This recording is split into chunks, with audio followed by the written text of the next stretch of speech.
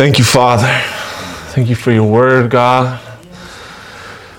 Let us be sensitive to your voice in this hour, God. Father, don't ever let us not hear your voice, God. Second guess your voice, Father. Father, anoint us tonight, God. Rest on us, Father. Oh, Mashara. Thank you, Father. You are so good.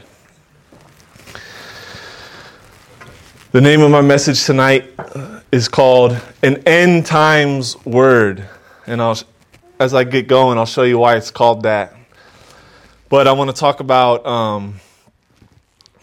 some revelation God gave me, some stuff about false humility, and about how important it is that we're so sure about God's voice in the end times, because that's all we're really going to have. Because they might not even outlaw the Bible, but there's going to be so much witchcraft, and we got to be so tuned in. Shane preached about it in Brazil 2 weeks ago, and God's been giving me some more about it. But with false humility, God was showing me that's such a big thing for the end times church, and it works in two ways. One way is like the religious false humility, when the guy, he gives all the stuff to the homeless on outreach, and then he wants everyone to see it, but then says, oh no, glory to God, that kind of false humility.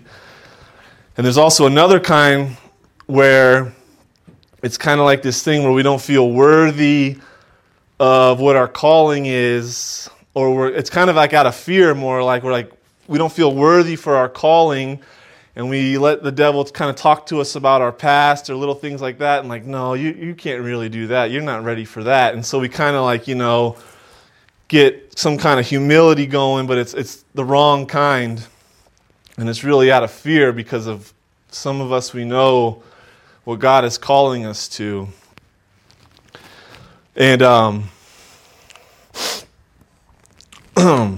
God really wants to pull it out of my heart, pull it out of everyone's heart for what's coming, because we don't want to have any of those things thinking of, that's what they tried to tell Jesus. It was kind of like they tried to get him in false humility when they told him, aren't you the carpenter kind of thing? Try to put him under witchcraft, oh, you're right. And then the devil will tell us that, or people around us, our family will tell us that, who do you think you are that you're going to walk in this? You're the landscaper. Come back to reality. And God wants us to really rip that thing out of us so that we can walk fully in what's coming in the season to come. So, I want to get into this thing in Matthew 24. I actually said it before a couple Sundays ago when Joe preached. I was so excited that God gave me some fresh revelation, but then he really wanted me to bring it together right now and break it down again. It's from Matthew 24, starts in verse 15. When ye therefore shall see the abomination of desolation spoken of by Daniel the prophet stand in the holy place, then let them which be in Judea flee into the mountains. And what Jesus is pretty much saying there is when the mountains, like the systems of this world, have full control of everything, and we're going to kind of be sucked in, because the beast, you can't escape the beast system. And really it's when the bride's going to go to war with the beast system. I'll say it, then let them which be in Judea flee into the mountains. Let him which is on the housetop not come down to take anything out of his house. And since we're a house of God, all of us individually, it's talking about people who have their foundation laid, the whole house is established, they're standing on top, they have a viewpoint of everything that's going on. But there's going to be so much witchcraft and second guessing, and that's why Jesus said right here, he says, don't come down to the house to take anything out of it, because people are going to start second guessing it, is this it? Am I ready for this? They're going to try to go back down to where they were previously out of the witchcraft, and Jesus is no, you're ready. Keep going. Then verse 17, he says, verse 18, neither let him which is in the field return back to take his clothes. Again, this is someone who's walking in their calling, they're working in the field, and Jesus says, when I come back, will I find you doing? This is someone who's doing. They're in the field, they're walking in their calling. Again, he's warning these people, the ones who are ready, the ones who have oil. He's stick with it. Don't second guess. Stay with the plan. Do not go back. And then he says some woe unto some people. He says, woe unto them that are with child. These are the people that are on the fence, the ones that know about Jesus, but they've never been born again. Then he says, and to them that give suck in those days. And that's for the people who are living off the milk and giving the milk. Woe unto them, because they're not even going to know it's witchcraft. And we can see elements that are going on in the world right now. I don't have to say exactly what it is, but we know it's like obvious. Like, why are you subscribing to that fear of the world? Like those people, it's like, whoo, they're living off the milk. And you talk to them, you're like, it's like what God said the other day. It's like, man, they speak a different language. And then in verse 20, Jesus says, but pray ye that your flight not be in the winter, neither on the Sabbath day. And then God was showing me, because I was wondering about this. I'm like, God, half the world's in winter at any given time. So, I mean, like, since when are you bound by elements? Or, we're going to be this end time church walking in miracles, but it's like, oh, it's 30 degrees outside.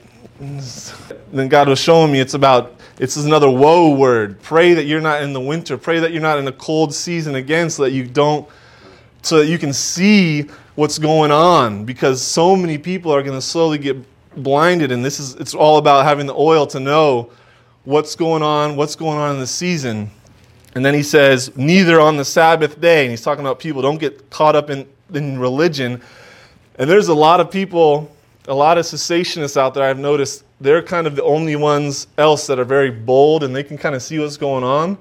But they don't have like the relationship with the voice, because it's going to take a whole lot more than theology to get through these times. Like, you can know the truth and be bold about it, but you're going to need something fresh coming in. And that's why God was showing me about this Matthew 24, I'll say in a minute. And then verse 21, it says, for then shall be great tribulation, such as was not since the beginning of the world, this time, nor ever shall be. And then I was so excited when God showed me this. And I was like, God, have you ever broke this down before? Have you ever revealed this before? He's like, no, because this is an end times word. And I'm not saying I was the only person he showed it to, but he was saying like he was saving this for this time. And I can, when I was getting this from God, you can feel like the religious people with their stones are like, what do you mean you're getting a fresh revelation? Like, who do you think you are? That's like, then they can start playing on my mind like false humility. Who do you think you are to get this fresh word?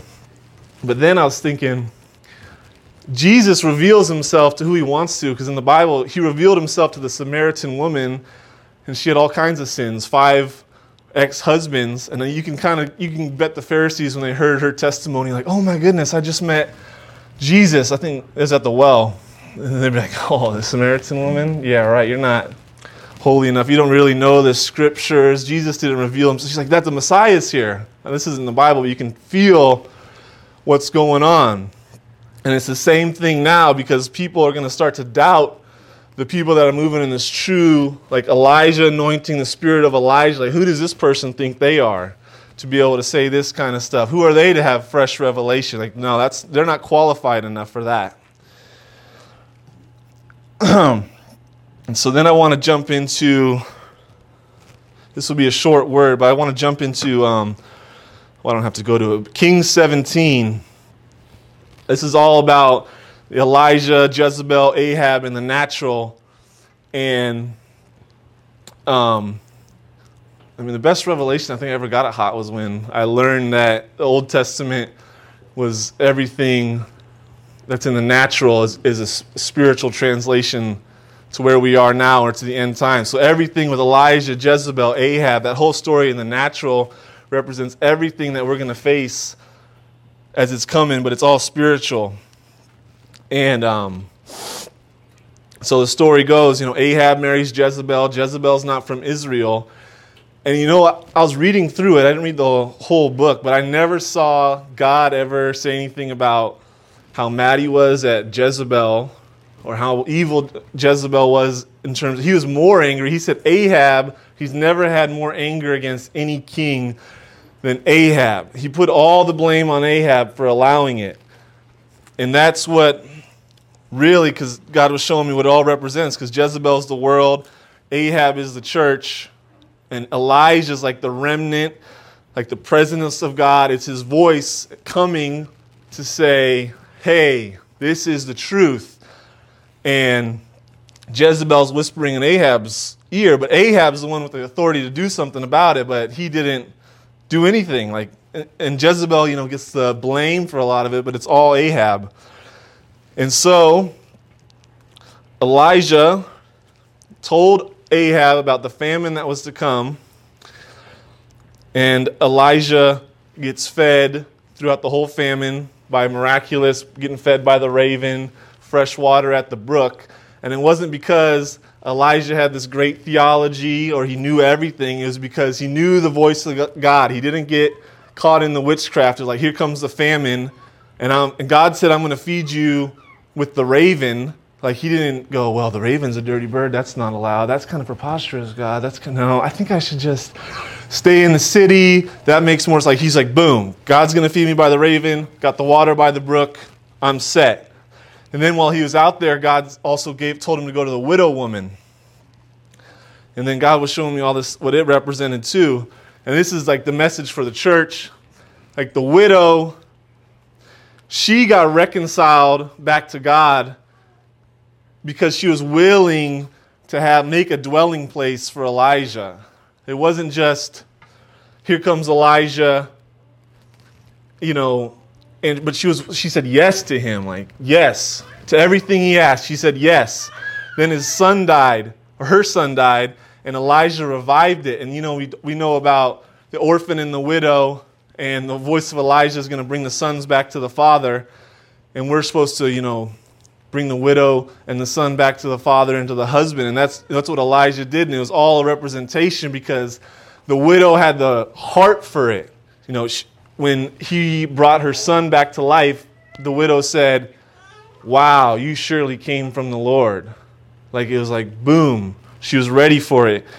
And that's pretty much the whole of my message, but just how important it is for us too, who are even under the anointing, to get rid of all false humility in our head of anything that's telling us to come against our calling, or any of the crazy, what God says isn't crazy, but it seems to our flesh of what we might have to go through and what could be in the end times. And that's why God told me to call it an end times word, because there's fresh things that are going to start pouring out, because we know, to those who can see what's going on, it is like the hour of Elijah. Amen. Amen.